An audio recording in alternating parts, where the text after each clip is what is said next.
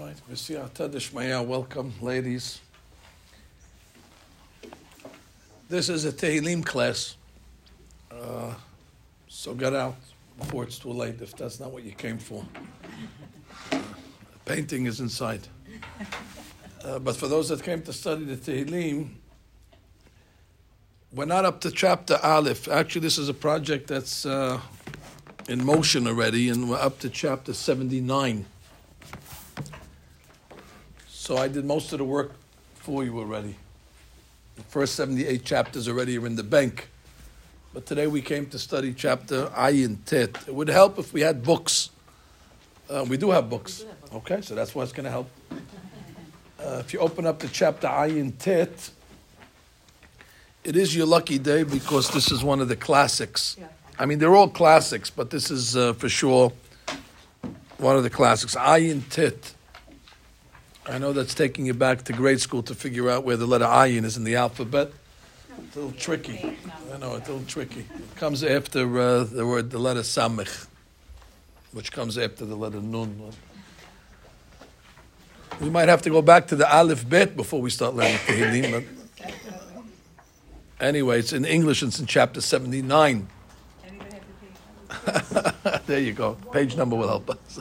189, you said? 189. All right. Looks like that's going to be the hardest part of the class, finding the chapter. But now that we located it, we're going to give a little introduction. So this is a chapter that was written not necessarily by David HaMelech. It's a misconception that everybody thinks that David HaMelech wrote all the chapters of Tehillim. He did not. Gemara says that there were several authors, and one of the authors is today's. He's called Asaph. Asaph is actually one of the children of Korach. Korach we know from the Torah. He was the one that waged the mutiny against Moshe Rabbeinu, and all of Korach's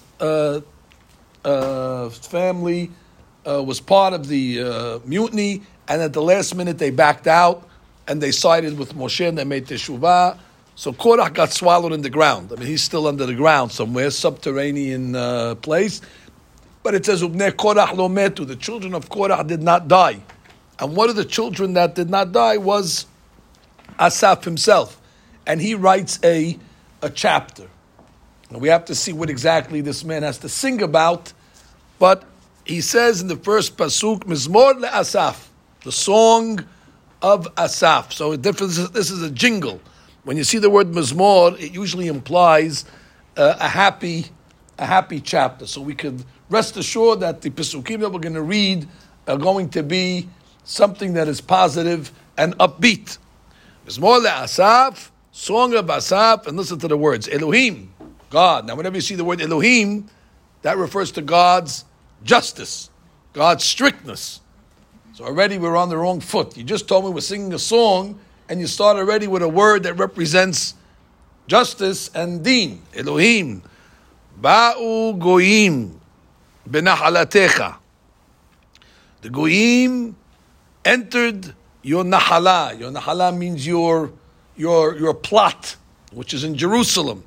Timeu et echal kodshecha. They defiled, they impurified your hechal, your holy place. Samu et Yerushalayim, and they placed Jerusalem le'iyim. Le'iyim means they turned Jerusalem into rubble. Some song.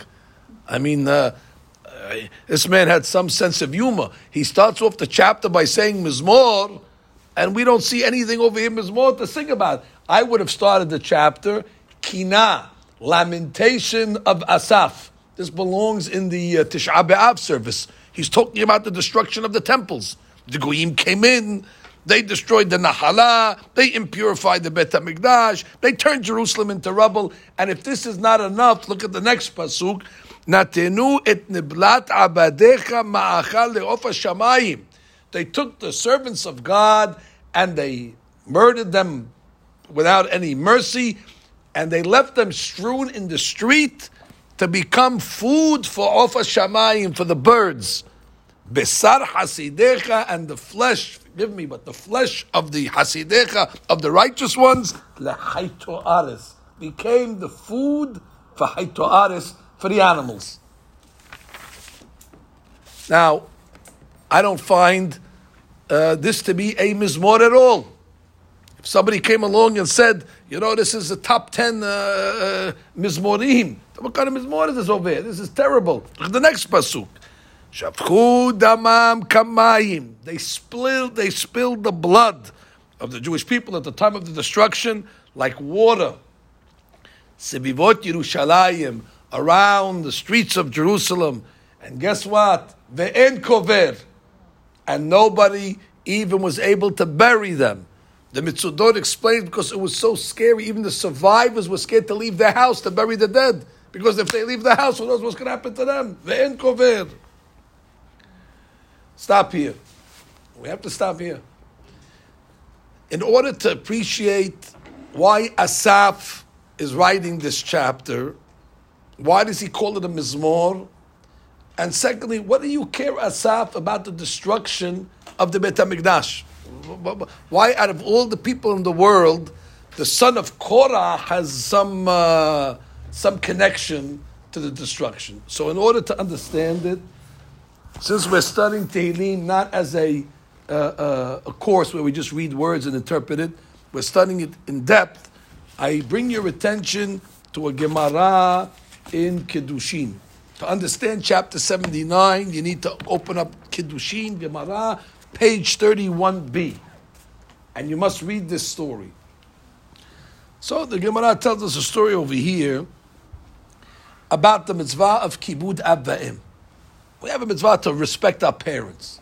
And the Gemara in these pages goes through many different stories of Tzaddikim, how they went out of their way to show respect and honor to their parents. The Gemara gives an example. There was a rabbi called Rabbi Abahu. Rabbi Abahu says, you want to see an example of respecting the father, Kibud Ab, Kegon Avimi. Look at my son Avimi. Really. Kiyem mitzvat kibud. He knows how to respect his father properly. And he goes on to tell the story. Hamisha b'nei samche havile la'abimi. So it says Abimi, he had 5 children that he was supporting. Behaye abiv. V'chiyava ate Rabbi Abahu. And when Rabbi Abahu would come and when he would come visit, Kari Ababa Rahit ve'azil upatachle ve'amar in ad mateh hatam. He says when his father would come knock on the door, even though this fellow Abimi had 5 sons, he would not let his sons answer the door for his father. He himself would answer the door himself. And as he was answering the door, he would run to the door and say to his father, I'm coming. Because he didn't want his father to knock on the door and say, where's everybody? So he would let him know already from the living room. I'm coming. They didn't have, what do you call it? The electric door where you buzz the guy in. Exactly. So therefore he had to run to the door and he says, I'm coming. I'll be right there. Yom Ahad, one day when he was serving his father, Amale Ashkiyan Maya.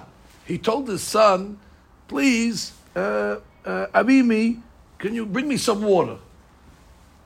In the meantime, he brought it to him. Nimnem. The father fell asleep. Now what is he going to do? Gahin ka'e ale ad itar. So he held the water and he leaned over his father like this with the water until his father woke up. I mean, another person could have just put it on the side, walk out, tiptoe. He didn't want to make any noise. And he knew if his father wakes up, he wants to have the water there immediately. So therefore he waited. Now we don't know how long he fell asleep. Was it a cat nap for 5 minutes or did he go to sleep for an hour? We don't know how long. But something happened. It says, Ista'yata milte.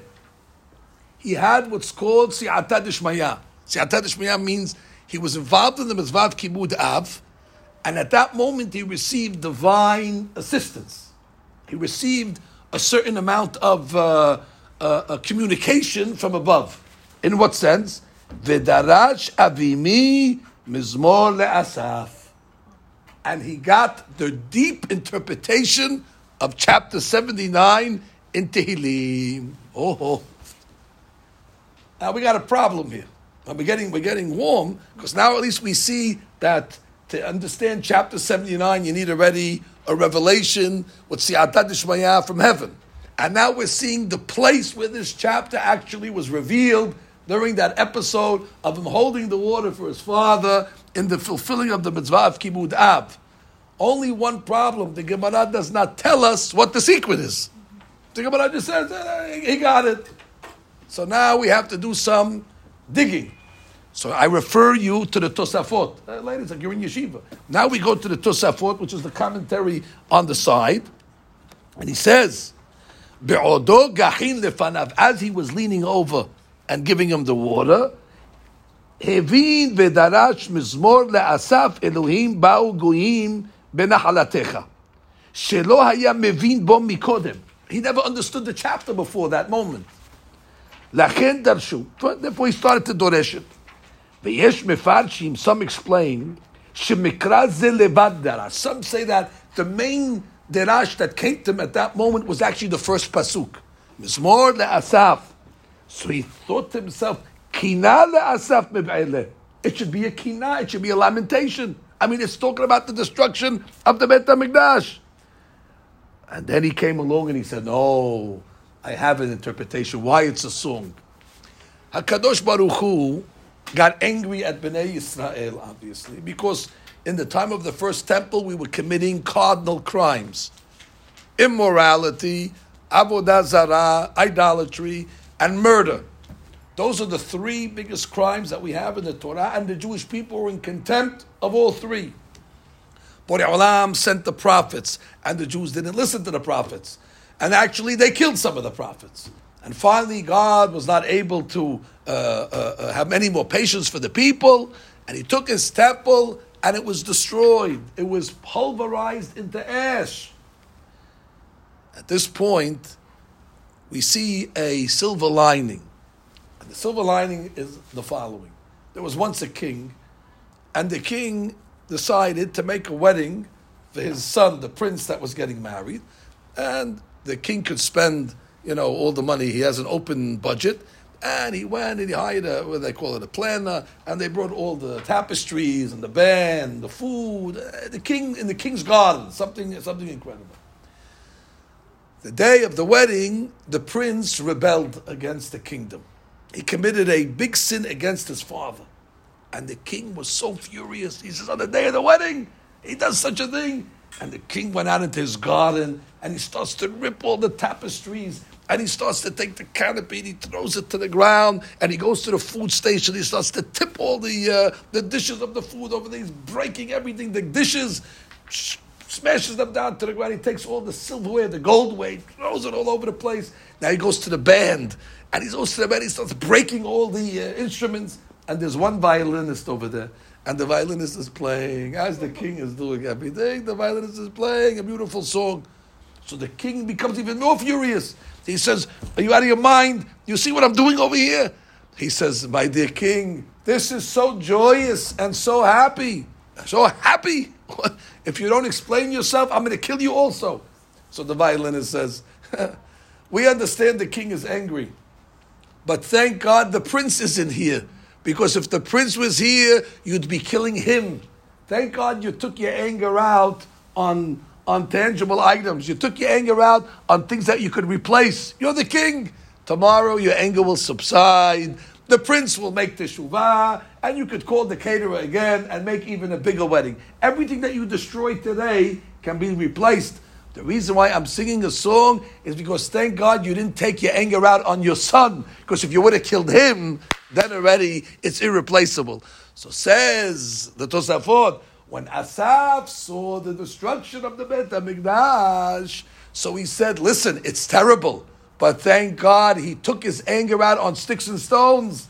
God is rich, he can rebuild the Beit HaMikdash in a minute. But imagine if he would have taken his anger out on the Jewish people, then already, Chas v'shalom, there would be no survivors. So therefore, there's a silver lining in the destruction. Therefore, it says, Mizmor le'asaf. He saw something positive in the destruction. Shekila hamato al etzim va'avanim. That he took his wrath out on sticks and stones and not on the people. You could replace sticks and stones, but you can't replace the nation. You can't replace the people. And therefore, Mizmor le'asaf. And that came to this rabbi, Avimi, as he was serving his father. Now, I have a question. Now we understand Mizmor le'asaf. Very nice. But I asked a simple question, and then I found it that the Ben Ish Hai asked the question. The question is like this. Why, at that moment, when he was holding the water for his father, did this idea come to him? Which means there must be a connection. I mean, the Gemara gives us the whole drama, how he came and he was doing Kibud Av, and all of a sudden, this idea came to him. So the explanation might be that since he was involved in honoring his father, a chidush came to him that's connected to what he was doing. Because at the end of the day, why did God not destroy the Jewish people? And why did God take his anger out only on sticks and stones? Because God is our Father. And even when a father gets angry at a child, he still has mercy on the child. And therefore, from the mercy of the father, he did not kill his son. And therefore, the chidush that the rabbi thought of in the midst, while he was fulfilling the mitzvah of tending to his father, came a chidush to him on how God also is a father. And how the mercy of God as a father manifested itself even on that dreadful day when he destroyed the Beit HaMikdash, but he did not destroy the child. So therefore, it brought him to a higher level of not only Aviv Ba'aris, but it brought him to the level of Aviv Sheba Shamayim, his father in heaven, and how God acts in such a way to his children. While he was respecting his father, he learned something about how the father respects the son, in the sense of how HaKadosh Baruch Hu had mercy on that day. That's the first interpretation. Our honor. But make it an easy one. No. Easy. You said that all the Jewish people were dead and the blood was all over. They couldn't even bury them. Not all. Not all. That's a lot. Plenty. But guess what? We're still here. If God wanted So he didn't wipe us out. Bediuk. And that could have happened, by the way, because remember when the Jewish people worshipped the golden calf, God said to Moshe Rabbeinu, give me a second and I'll wipe them all out.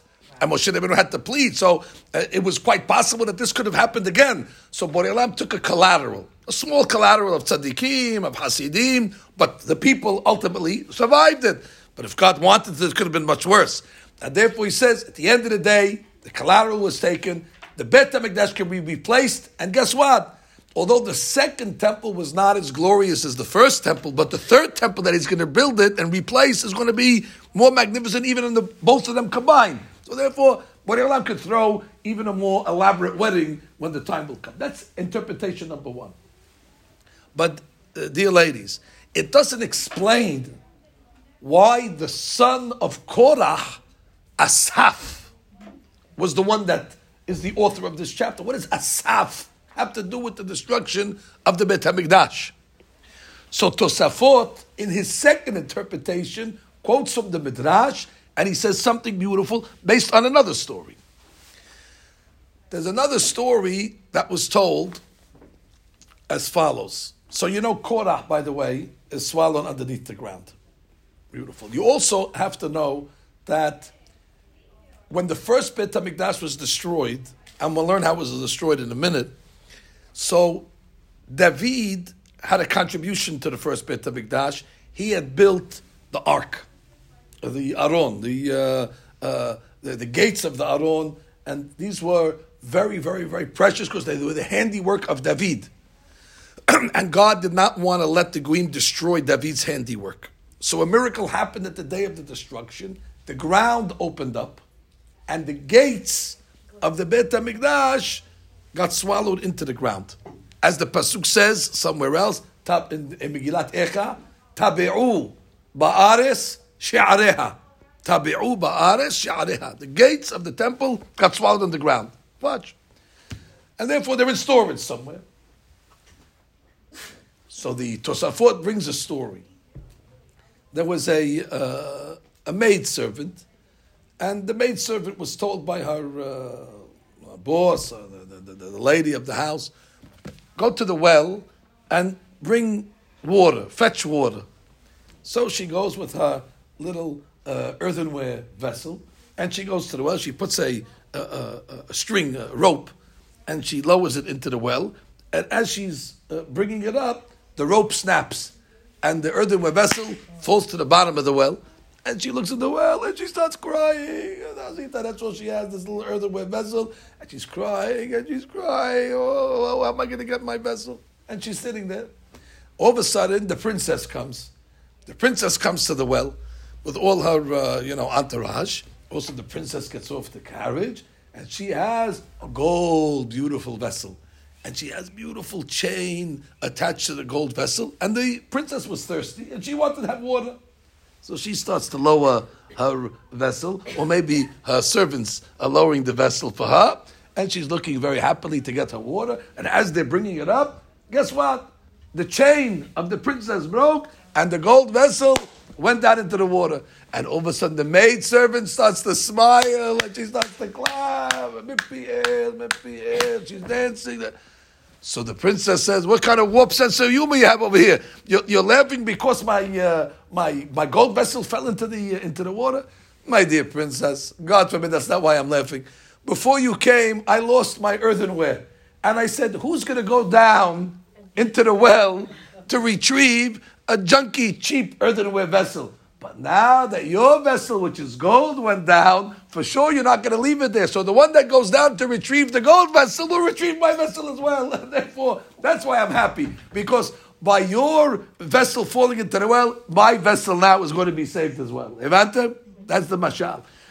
Said Asaph, the son of Korah, "My father is buried underneath the ground. My father, he fought against Moshe Rabbeinu. He wasn't such a good character. Who's going to open up the ground when Mashiach comes in order to take this piece of earthenware vessel called Korah? My father wasn't a big something. Is God going to make such a miracle just for the sake of Korah? Probably not." But when Asaph had a prophecy and he saw the destruction of the Beit HaMikdash, and he saw the gates of the Beit HaMikdash got swallowed in the ground, so he said, wait, they're going to have to open up the ground to get the gates. Once the ground is opened up to get the gates, that's all right, Korah, we opened the ground already. Yalla, come on up already. He'll get a lift. He'll take a, what do you call it? He'll tailgate. He'll hold on to the gate. Mamash, tailgate. Mamash, that's literally, no pun intended. He'll tailgate. He'll hold on to the gates, and he'll come out. And therefore, Korah, Asaph was happy. That was the Mizmor. When he saw the destruction, for him, it represented the salvation of his father. The one that will open the ground to retrieve the gates of David will also bring Korah back to the fold. So therefore, for Asaph specifically, the destruction has a silver lining. That's why he opens it by saying Mizmor le'Asaph. And I add, now I understand why Avimi, the rabbi of the Gemara, thought of this, because this is what he thought of at the time when he was serving his father. Because this is an example of Asaph having respect for his father. He was worried about his father. My poor father's underneath the ground. Who's going to save my father? When he heard about the destruction, he saw the events, it brought him joy. And even though he was saved, Bnei Korach lo metu, but he was worried about his father. And therefore, it could not have come to a better rabbi like Avimi when he was respecting his father, holding the water for him. These ideas of Kibud Ab, in the sense of what Asaph was jingling about for the respect of his father Korah. So that's a second interpretation, what makes this chapter a Mizmor. Why is it a song? Now I'd like to say, if I may, another interpretation that I saw here brought down in Sefarim. In the back of the Gemara, there's your lucky day, you're learning really the way we learn in yeshiva, as I said. In the back of the Gemara, there's a comment of Rabbi Yitzhak Isaac Haber. He was a great Kabbalist. And he has some notes in the back over here. And he says something very, very, very deep. His question is like this. I mean, it's going to sound like a sarcastic question that none of us would have the guts to ask. But he asks it. He said, I want to ask you a question. What makes the Beit HaMikdash holy at the end of the day? What makes the temple so holy? The Beit HaMikdash in Jerusalem. Is it the marble that makes it holy? Is it the wood that made it holy? Is it the windows? Is it the furnishing? Is it the rugs? Is it the tapestries? Bottom line, what makes the place holy? And there's only one answer to it. It's not the structure. It was God's presence that was in the structure. I mean, otherwise it's a house. I mean, a house is a house. What makes the Beit HaMikdash sanctified? Because it has sanctity. And where does the sanctity come from? From the presence of God. Now, on the day of the destruction, was the sanctity of God destroyed? No. Chas v'shalom. Where did the sanctity of God go? It moved. Trust me, the Goyim were not able to harm the sanctity of the Shekhinah, even an iota. The sanctity of God is eternal. What were they able to destroy? Sticks and stones. So at the end of the day, what part of the temple did they destroy? They destroyed the body of it, but they did not destroy the soul of it. So Rav Isaac Haber asks a very strong question. So what are we mourning? What are you mourning? What are we making such a fuss? They destroy the physical structure. And there's nothing in the physical structure.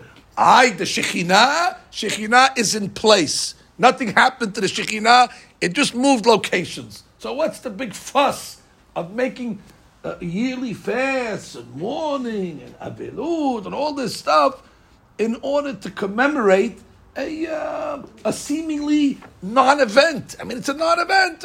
Some wood got burned, some rugs got burned, some walls got singed. But it's physical stuff. It's all physical. So his answer,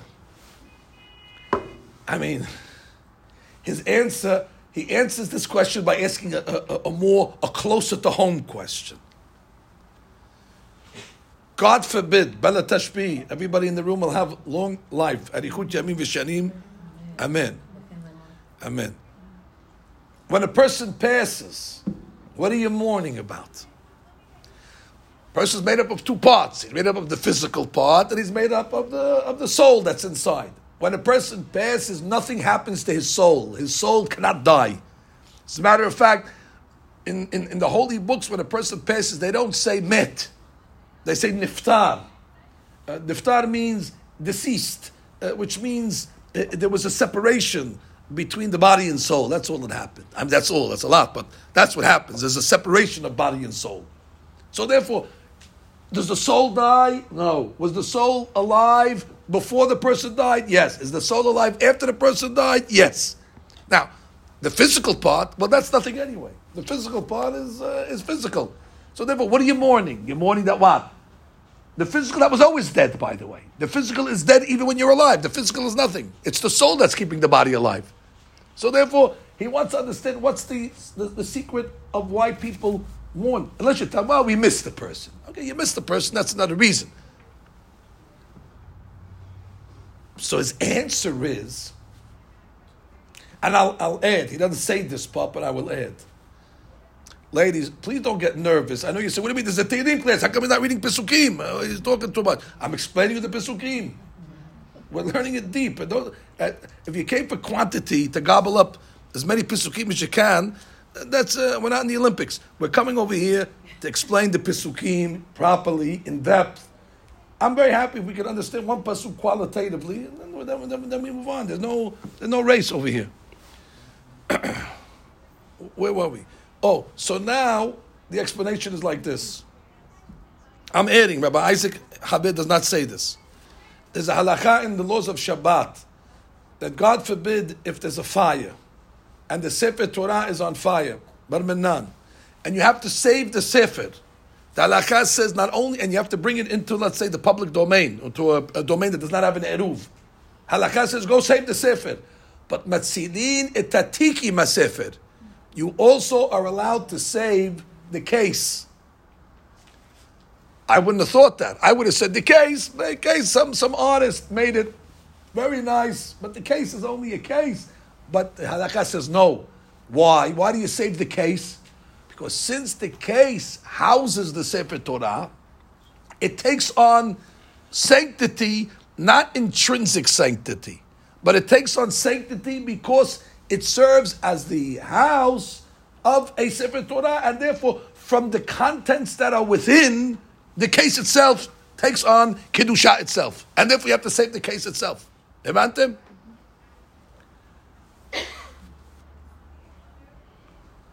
Similarly, the body. The body in itself is physical.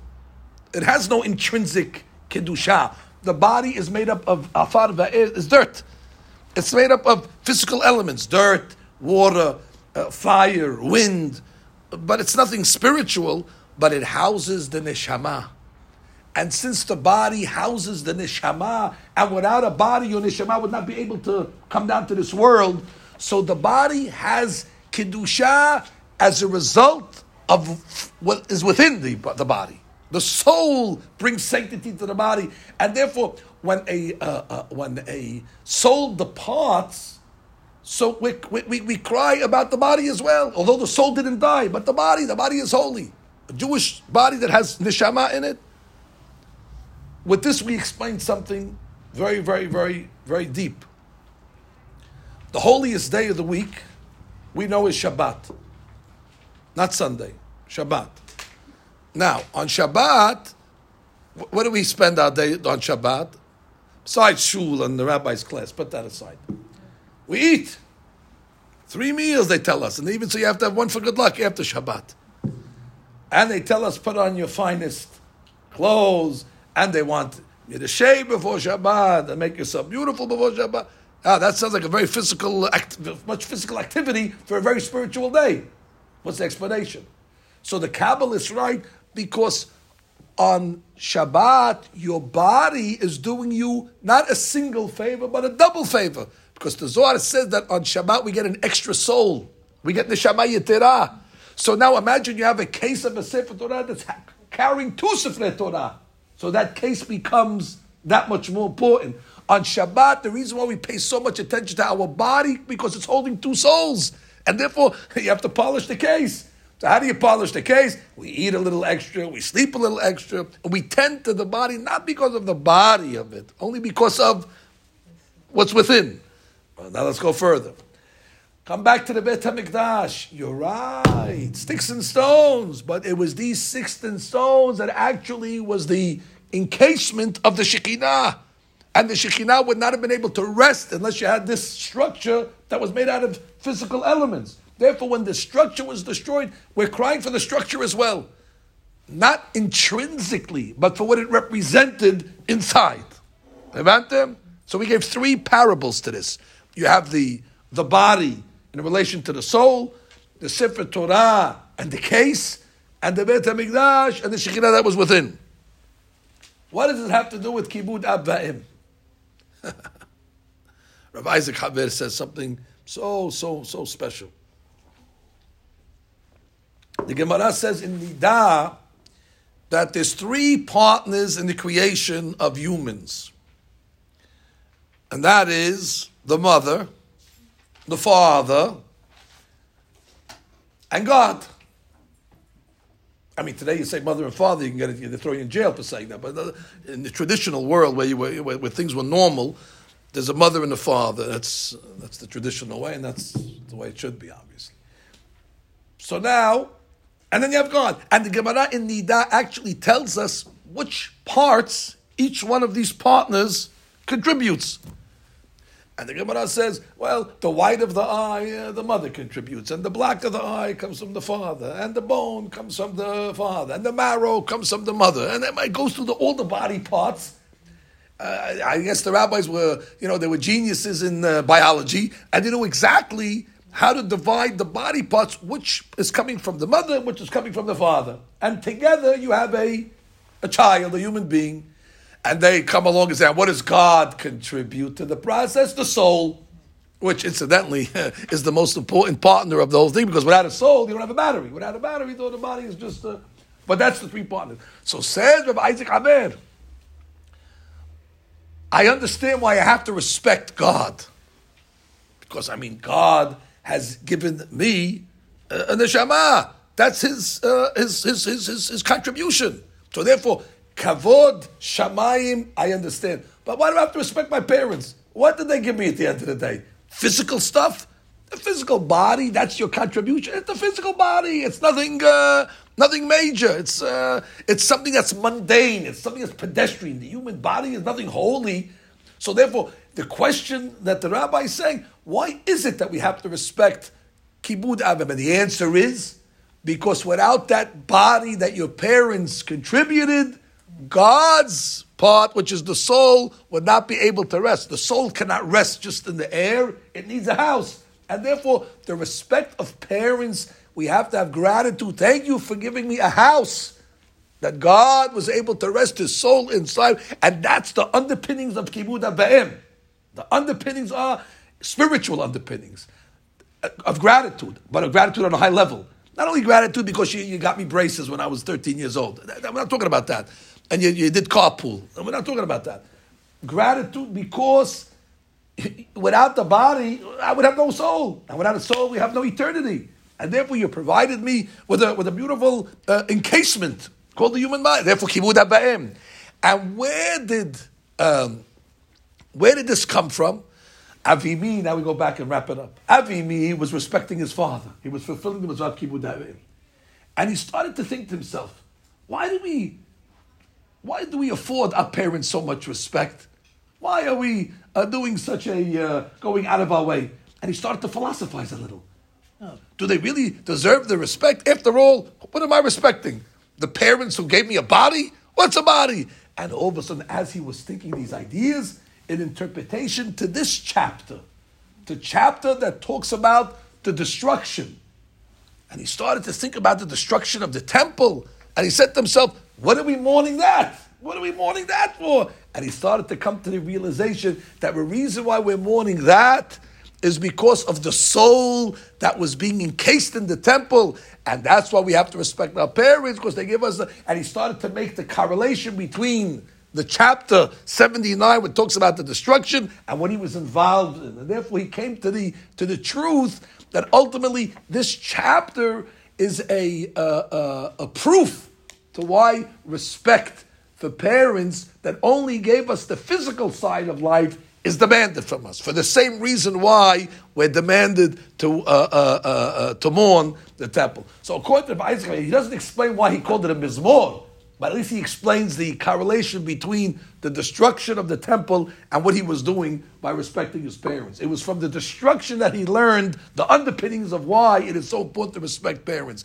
Because just like the temple, although it's physical, but when it housed inside, our parents also gave us the physical side of life, which houses the neshama of God, that is inside as well. I think that is a stunning and a beautiful, beautiful piece, if I may say so myself. Now I'd like to say something else that I saw in a sefer called Pnei Yoshua. In Pnei Yoshua, he says something also interesting.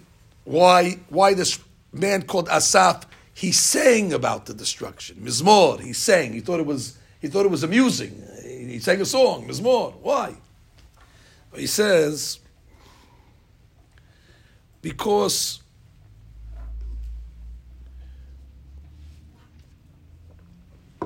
we know that Esav, the brother of Yaakov, he actually is the great-great-great-grandfather of the Romans, now actually responsible for the destruction of the Beit HaMikdash. And Hachamim tell us that Esav, although he was a bona fide rasha, that's for sure, but he had a zechut. And that zechut is going to carry him all the way until Mashiach, until that zechut depletes. And what was the zechut that Esav has? Exactly. He respected his father. And the Gemara even says it. One of the rabbis said, I respected my father my whole life, and I didn't reach 1/100th of what Esav did, the way he respected his father. Now, we don't have too many stories what he did, but it seems when he used to come into his father, he would put on a tuxedo and dress up and make sure, even though his father was blind at the time, but it doesn't matter. And he served his father and so on and so forth. And that Kibud Av gave Esav a lot of zechut. So says the Pnei Yoshua, that we make a calculation. If Esav, who only did Kibud Av, that was his only mitzvah, and look at the merit this man got. Us, who have many mitzvot, and we serve God on many levels. Could you imagine if that's the way God rewards the sinner? If that's the way God rewards the transgressors, could you imagine what God's going to do to what He's going to do to those that have served Him, and therefore, as a result, we learn from this Kibud Avim of Esav that how much sachar is going to be given to the Jewish people. And therefore, at the time that he was fulfilling this mitzvah of Kibud Av, he started to contemplate. Who else did Kibud Av? Esav. And look at the merit that these guys had. Esav was able to destroy the temple. That's what, to them it's a big accomplishment. And where did it come from? They had a zechut of Kibud Av. So he started to think, wait, if Esav's Kibud Av gave him a merit to destroy our temple, that's how God rewards the transgressors. Mizmor, he started to sing, how much more reward is God going to give us that are not the transgressors, that we are the fulfillers of the Mizmor. So that brought him to Mizmor le'Asav. When he saw the destruction of the temple, he saw Esav must have had a zechut to destroy the temple. And what was the zechut? Kibud Av. And he said, well, I'm doing Kibud Av, and that's only 1 out of 613. So therefore, if God rewards Esav for one mitzvah, certainly He's going to reward us for many more. Therefore, Mizmor le'Asaf. He saw in the destruction a silver lining. That the destruction is a reward for Esav. So if he gets rewarded for his good deeds, certainly we'll get rewarded for ours. So that's 4 interpretations. Was he rewarded? Hashem wanted to destroy. He used him to Esav it's a victory. When they destroyed the Beit HaMikdash, the Romans were celebrating. Now, it's a temporary victory. Well, for Esav, yeah. But did Hashem give him the reward? Yes. If Hashem didn't want the Beit HaMikdash to be destroyed, Esav can't destroy it. That means he empowered Esav to do it. So that's and if you go to Rome today, incidentally, they're still celebrating. Go to the Arch of Titus, you still see a big arch, and you see on that arch the Jewish people in shackles and in chains, carrying the menorah and all the vessels to Rome. And to them, they were celebrating it. Until today, they take it on the tour. Say, look at the Romans, the great Roman Empire. Look what they did to the Jewish people. But that only came because of the Kibud Av. Okay, now what are we going to do? Now we can go to the second pasuk. Rabbi? Yes.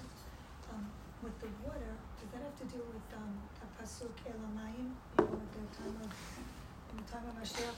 Like that's what I just. Yes. There's much to say on why does the Gemara have to come along and say that his father asked him for a cup of water.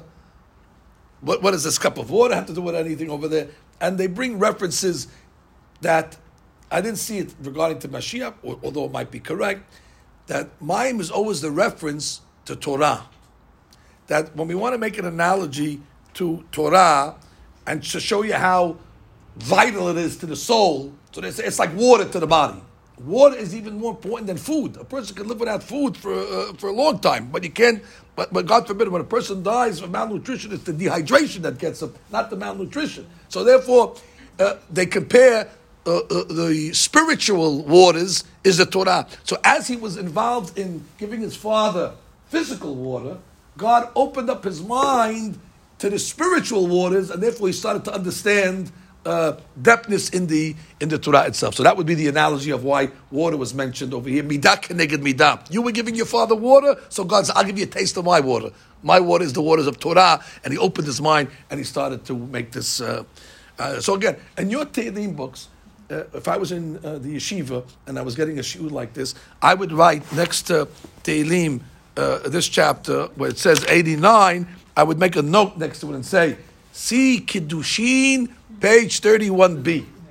Because that's really, you cannot learn this chapter without referencing this Gemara. It is the main entree in order, and every chapter of Tehillim has a key like that. And that's the goal of this class, to find the keys. Yeah, of course. Every chapter to find where the Gemara and the Zohar and the Talmud, they reference the chapter, and then we can start to see exactly the depth of it.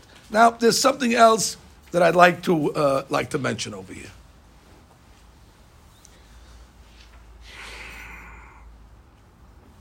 Again, we came to answer the question, why does he call the chapter in its introduction Mizmor? It's a Pizmon. It's a jingle. There's no jingle. The content of this chapter is miserable. Why would he call it a Mizmor? So I'd like to explain it in the following way.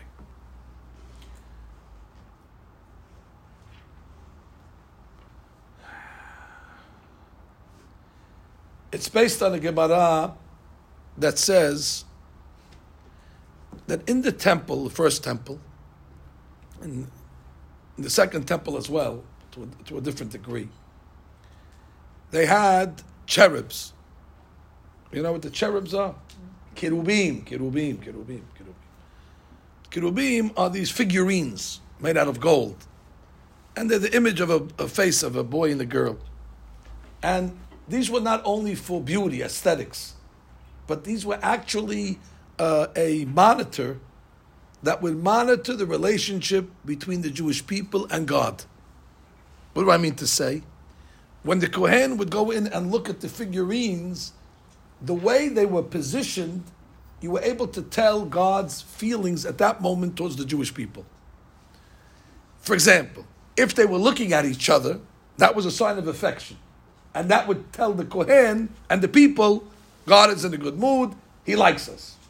But sometimes the Kerubim were facing away from each other. Now there was no Kerubim app, so this was not like there had no Wi-Fi in the Beit HaMikdash that somebody was controlling this with some electrical gadget.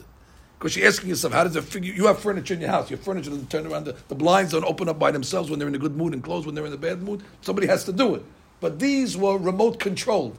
They were done by themselves. When God was angry, all of a sudden you see the Kerubim, they would start to turn away from each other, and they would be back to back. It's like when you're angry at somebody, you don't want to look at them, you turn your head.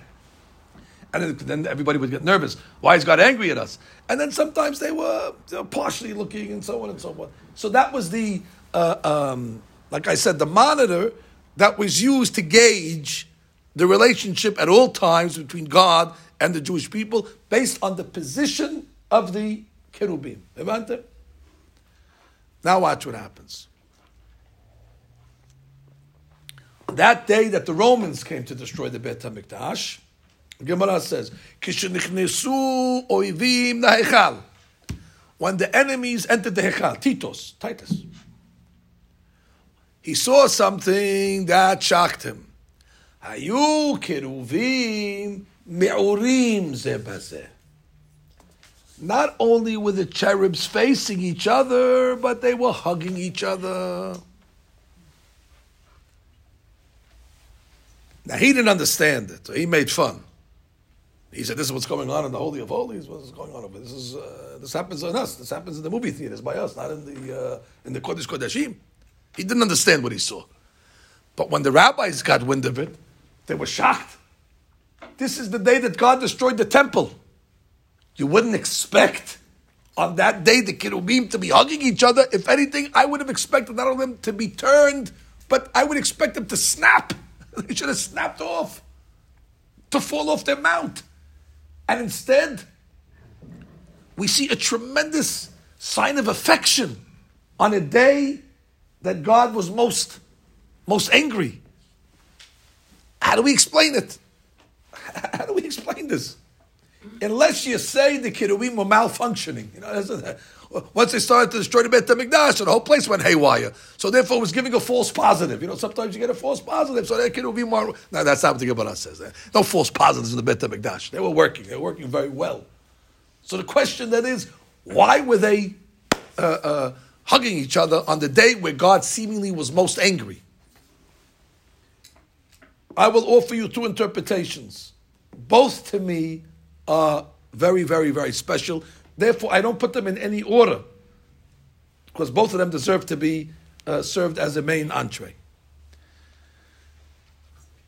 The first interpretation,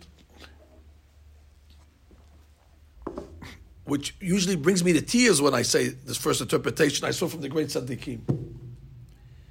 There's a halakha that writes that when a couple is married and the husband is planning on going on these are laws you learn, family purity laws, halachot tarat mishpa'a, and the husband is planning on going on a long trip. So the halakha says the night before he leaves, he must show affection to his wife, to show his wife that he loves her. He doesn't want to leave his wife just like that. That's the halakha. כשאדם יוצא לדרך, חייב אדם לפקוד את אשתו. He must remember his wife before he goes on the derech. Says the great rabbis, Borei Olam knew that now the Jewish people who he's married to are going on a long road and a long journey of exile, 2,000 years. So the night before he sent us out, Borei Olam had to show us one more hug, one more sign of affection. He had to hug us very, very tight on that night because he knew that love is going to have to last us for 2,000 years till he builds the Beit HaMikdash. Hayab Adam Nefkod. God follows the halakha. Before I go away, the Shekinah is leaving. God says, before I leave the people, I have to show them one more. And therefore he embraced us with a tremendous, tremendous amount of ahava. Titos didn't understand it, but we understand it. And therefore, on the time of the destruction, Mizmor le'asaf, he sings a song, he says, on that day of the destruction, although everything that you saw looked like lamentation, but if you saw in the Beit HaMikdash the Kiruvim that were hugging each other, this is a Mizmor. There was a silver lining. The love that God came at that point to show us that it's temporary. He's only going on the road. If he wouldn't have hugged us that night, that means God was divorcing us. That would have mean God is leaving us for good. But if he showed us affection on that night, that tells us he's coming back. Because that's the halakha. Only if the husband plans on coming back. But if he plans on leaving for permanent, he doesn't have to show any affection to his wife that night. And therefore, Mizmor le'asaf, it brought us to a great joy. Finally, the last interpretation that we say to explain Mizmor le'asaf, and this is something that is very, very, very significant.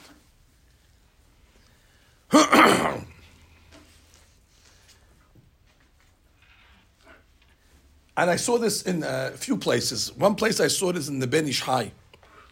The Ben Ish Chai has dirashot that he gave in Baghdad during the high holiday season, Shabbat Shuvah, and these great days. And this idea comes from one of the speeches that I saw from the Ben Ish Chai. And then later on, I also saw the same concept, if you could believe it, in the Meshech Chochmah. The Meshech Chochmah was giving speeches in Dvinsk. That's somewhere in Europe. And there's no connection between Baghdad and Dvinsk. There's no flights from Dvinsk to Baghdad. And, people live in Dvinsk don't care about Baghdad, and people live in Baghdad, no one's thinking to go to Dvinsk. There are two rabbis from two corners of the world, one in the Middle East and one in Eastern Europe, and they both came with the same concept. It's beautiful to see when you see the correlation between great tzaddikim, that they think the same way. And they both introduce a concept that I refer to as relative judgment. What does relative judgment mean? So when God comes to judge his people, there's two ways he can judge the person. He could judge us according to our standing, which would be our true value, our worth. And that means, mitzvot, averot, put them on the scale like they told us in first grade, measure it out and see what his value is. Now, that's called intrinsic judgment. Now, if you're going to get judged intrinsically, most people would not fare so well. Because the rule is that whenever the IRS opens your books, I don't care how honest you are, they're going to find something. I mean, they could always find a penny here and a penny there, and then you're in trouble. So therefore, when God judges the Jew, if he's going to judge us based on our worth, So how much are we worth at the end of the day? Even if you look at our mitzvot, you can always find, fallacies in the mitzvot, deficiencies, and then all of a sudden everything's going to be scrutinized, and we're in trouble. But there's another judgment that saves us. And I call it relative judgment. And the Bein Ish Chai and the Mishnah Chochmah explained it that God doesn't judge us intrinsically, but it's comparative judgment. He compares us to the rest of the world, to the Goyim. Now, compared to everybody else, we look much better than we are. And we might not be perfect, but put us on the scale against all the other nations of the world. And all of a sudden, the Jew starts to look much better. As if God says, listen, it's the best I got. And look what else is out there. You compare them to everybody else. And that's what saves us. That's why they say that on Rosh Hashanah, the whole world is judged. Ovrim lefanav kol bnei maron. Why? Why does the whole world have to be judged? I mean, I understand it's our Rosh Hashanah. You want to judge the Jews. The Goyim, do it on sometime in December. Judge them. Why do they have to be judged on our day? It's our day. We're doing the service, and therefore, what are you mixing up our holiday with them? And the explanation is because when all the rest of the world passes by God, it makes us look much better. So that's a benefit for us. Don't you understand? When 14 billion people walk by God, God said, look at these people over here. Look at this corruptness, look at immorality and degeneracy. And this is every Gehinnom and all the troubles and, oh my gosh, all the lowliness. Then all of a sudden the Jew comes. And you gotta listen, he's not that. I mean, he's not Snow White either, but he's not that. And therefore, it makes us look much better than we are. You understand what it does? It's a beautiful way to. That's part of it. That's part of it. Very good. Now you're learning how to teach Tehillim correctly. But you see over here a beautiful concept, and that's why.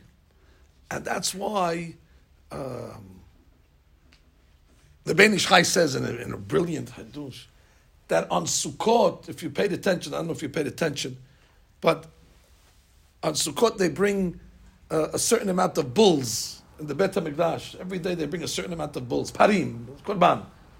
You probably didn't count it, but I did. I counted how many bulls they bring on Sukkot altogether. And it's 70. 70. And whenever you see the word 70, it represents the 70 nations. And the Gemara says, if the Goyim would only know how much benefit they get by us bringing those korbanot, they get a tremendous amount of sustenance from those. And the Bein Ish Chai says, why would we bring korbanot for them? I mean, like you just said, Shefok Hamad Kada Goyim. Who cares about them? Why are we trying to give them standing? Says the Bein Ish Chai, he says, because as long as the Goyim have standing, there's somebody to compare us to. And therefore we look good. Once you're ready, there's no more Goyim. Now that's it. We're on the stage. We're spotlighted. You can't say, God, well, look at them. Like, the kids here, when we were in school, we used to get a bad mark on the test. So what'd you tell your mother? Yeah, but he got a 40. Yeah. So you compared to him, I'm Einstein. I got a 50, but he got a 20. So therefore, it's comparative genius. So just like there's comparative genius, there's comparative tzaddik. So based on this, I saw an unbelievable explanation. We'll conclude with this. This I heard from the Sanzer Rebbe, of Chaim Sanz, the Sanzer Rebbe. He said like this, Hans Klosenberger Rebbe. Go spell Klosenberger. Let's see if you can spell Klosenberger. We're not going to spell check you on Klosenberger.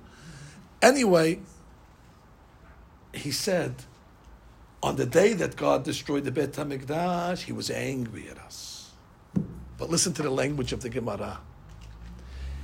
When the temple was being destroyed, he says, no doubt the Kirubim weren't facing each other. For sure they were back to back. But listen to the language of the Gemara. Kishenichnesu oivim lahechal. When the oivim entered the hechal and God saw how bad these enemies are, at that point, they activated comparative judgment. When they entered, God said, look how bad these people are. Look how bloodthirsty. Look how they're wanting to destroy, but they're enjoying it. And they're so... Titos took a girl, opened up a Sefer Torah in the Hechal and committed an act of immorality. When God saw this and said, the Jews are not perfect. But at that moment when they entered the Hechal, they were compared and they made the Jewish people look much better. And then all of a sudden the Cherubim started to hug each other and say, you know what? They're not perfect, but it's the best we got. And therefore it aroused a tremendous amount of mercy on that day. That even though we might be guilty, but we're not as guilty as everybody else. Which means the lowest of the Jews might be greater in a certain sense because he has neshama, he has kedusha, he has certain values, he has certain sense, he has certain decency, and that you can't take away. And therefore, Mizmor le'Asaf, on the day of the destruction of Beit HaMikdash, Asaf sings a Mizmor. And what's the Mizmor? That as bad as it is, but we're still the chosen one of God. That God ultimately does not give us up for any other nation. And the proof of the pudding is, when God came to give the Torah, he shopped around first. He went to Ishmael. You want the Torah? Right of first refusal. They said, no, we're out. He went to Esav. You interested? We're out. No, they refused. They came to the Jewish people. Okay, we'll take it. Now what happens? Moshe Rabbeinu comes down and sees they're doing the golden calf. So what does he do with the luchot? He breaks them. Hold it. I wouldn't have done that. I would say, listen, so the Jewish people can't get these luchot. They worship Avodah Zarah. Return to sender. I mean, if somebody comes and gives you a mail, go deliver it to such a person. He's not home. What do? You rip it up? No, you return it to the sender. So shouldn't Moshe Rabbeinu have given it back to God? And now God should go back to Ishmael and say, okay, listen, I thought that we had a buyer, but no buyer. Therefore, we'll offer it to you now, and we'll make a deal. You know what the explanation is? Moshe Rabbeinu knew there's no other buyers. God only has one. And therefore, if the Jewish people are not getting it, nobody's getting it. Nobody's getting it. I got to give it back to God to go shopping around again. He chose us. For better or for worse. And therefore, you break the Lord. God's not going to go give it to anybody else. Because even so, as bad as we are, we're not them. And that brings Asaf to say, Mizmor le'Asaf, song to Asaf, that look how great we are, even in our worst moments, it's still better than everybody else. Okay, let's stop over here.